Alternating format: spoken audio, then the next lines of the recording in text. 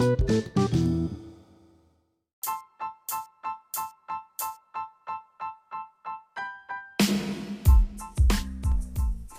guys, welcome to the most epic podcast ever.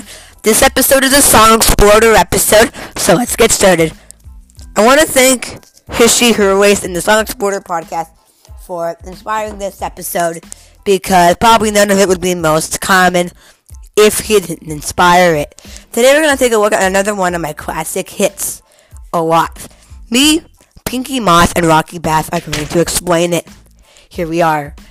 So I remember that Alive started with a album cover I found on the internet. And he just showed it to me and he was like, look at this. And I'm like, what is this? And I said, that's not a piece of garbage. It's a piece of magic. And I said, it's not supposed to be a piece of magic. And I said, well, what is it supposed to be then? And that was it. Because most of my music comes from my sort of dreams, and that's where I get most of my old ideas. I live in the world with Pinky, me, Rocky, and Ezra Lopes, and there's a lot of other problems and challenges we face in there. There's 2 parts to the episode every weeknight. Then the next night, I remember going to sleep, and Rocky came in, and he was like, I love this image you found. And I'm like, you do? And I thought, I elaborated it, and I thought, this is such an amazing album. And I just found this instrumental online, and I'm like, guys, does this work? And I said, that doesn't go with the picture. And I thought it worked with somebody who liked the picture in many other different ways. It was creative, it was cool, and it was different. But I thought it didn't have to do anything with it. And I said, no way, Jose, we don't make this. But then I said, it doesn't matter what we do or what we don't make. You're going to either help us write the song, or you're either not going to.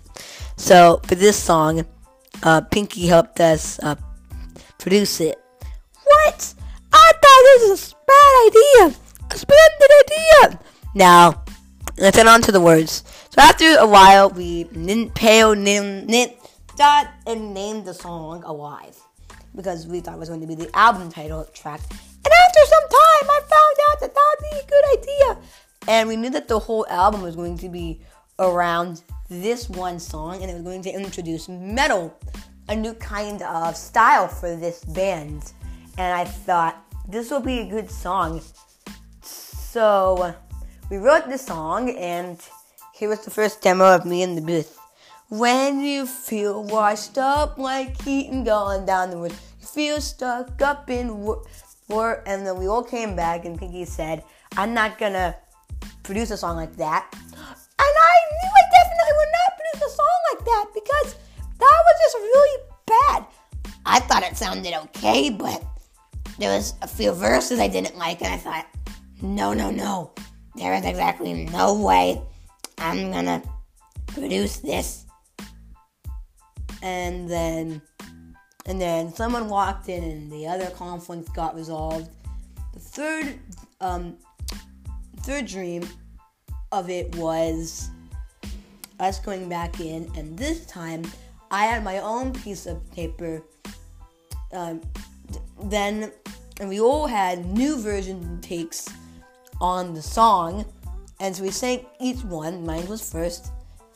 When you feel washed up like trench going down the road, you feel stuck up in mud. And then Rocky was like, I got a totally different other thing. Yeah, I had a different instrumental for him, and so I gave him the piece of paper to sing, and it was a metal one.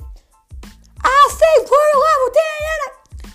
But I thought, looking at the cover, that wasn't like it. And then Rocky was like, that's not right, because it has to be like the cover. And if it's not like the cover, then it doesn't make any sense to be like the cover. Like, it should be like the cover. And I thought, you finally agree with me and he thought maybe I made the instrumental over dramatic because it was going to be a title album. We made something that reflects the entire album and the cover. And I gave him the last one, and mine wasn't more of a metal one. I had a whole idea different for the album, so I got him to sing it. And after a while of singing it, it came to the point where I really all decided to scrap up Pinky's idea, and we thought, what? So after that, we went home and we were texting, and we were like, how are we gonna get this song done? Because the song was taking forever. So then David said, how about we combined all of our ideas together and made the best idea come together. And eventually, that was the idea that worked for all of us. We felt like if we could combine our ideas together, it would make us sound more better. When I was combining our ideas together, I thought this was amazing, so I called my friend up, and he produced it. And since this is a dream, Ezra Lopes came, and I gave it to him, and he said, I would totally like producing this song. And he didn't edit anything in the music, but he just tweaked it up, cleaned it up a little bit, made it from this malarkey to something a little more genius and better. And I think that we're mostly more proud of it. A few days went by, and then the voice track came out, and it was all meshed together in BandLab, and we thought that's really good. A few days later, it was published to our music site industry, and we were really proud of it. We thought this was the best piece of music we ever shot. But that just wasn't the end. The album took a bunch of more Tyke and Spurns, which is an episode that's going to come out soon. I can go about the album, basically explaining all the flaws Dennis had in it. But after the song was released, we were all going, this is great, amazing, yeah, love it. And we were all very proud of our work, and we thought that us working together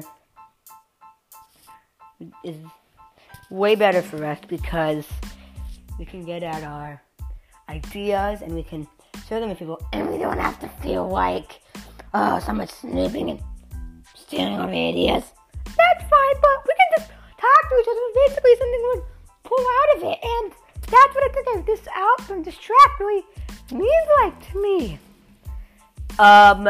And I feel like I express my writing in another way.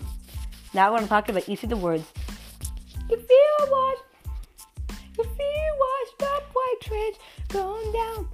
It looks like bullshit. It looks like bullshit was a line that we knew that life was all written about different struggles in life and how live we are. And when I said it looks like bullshit, was telling you that that's crap, it's BS, it's dumb, and sometimes you just want to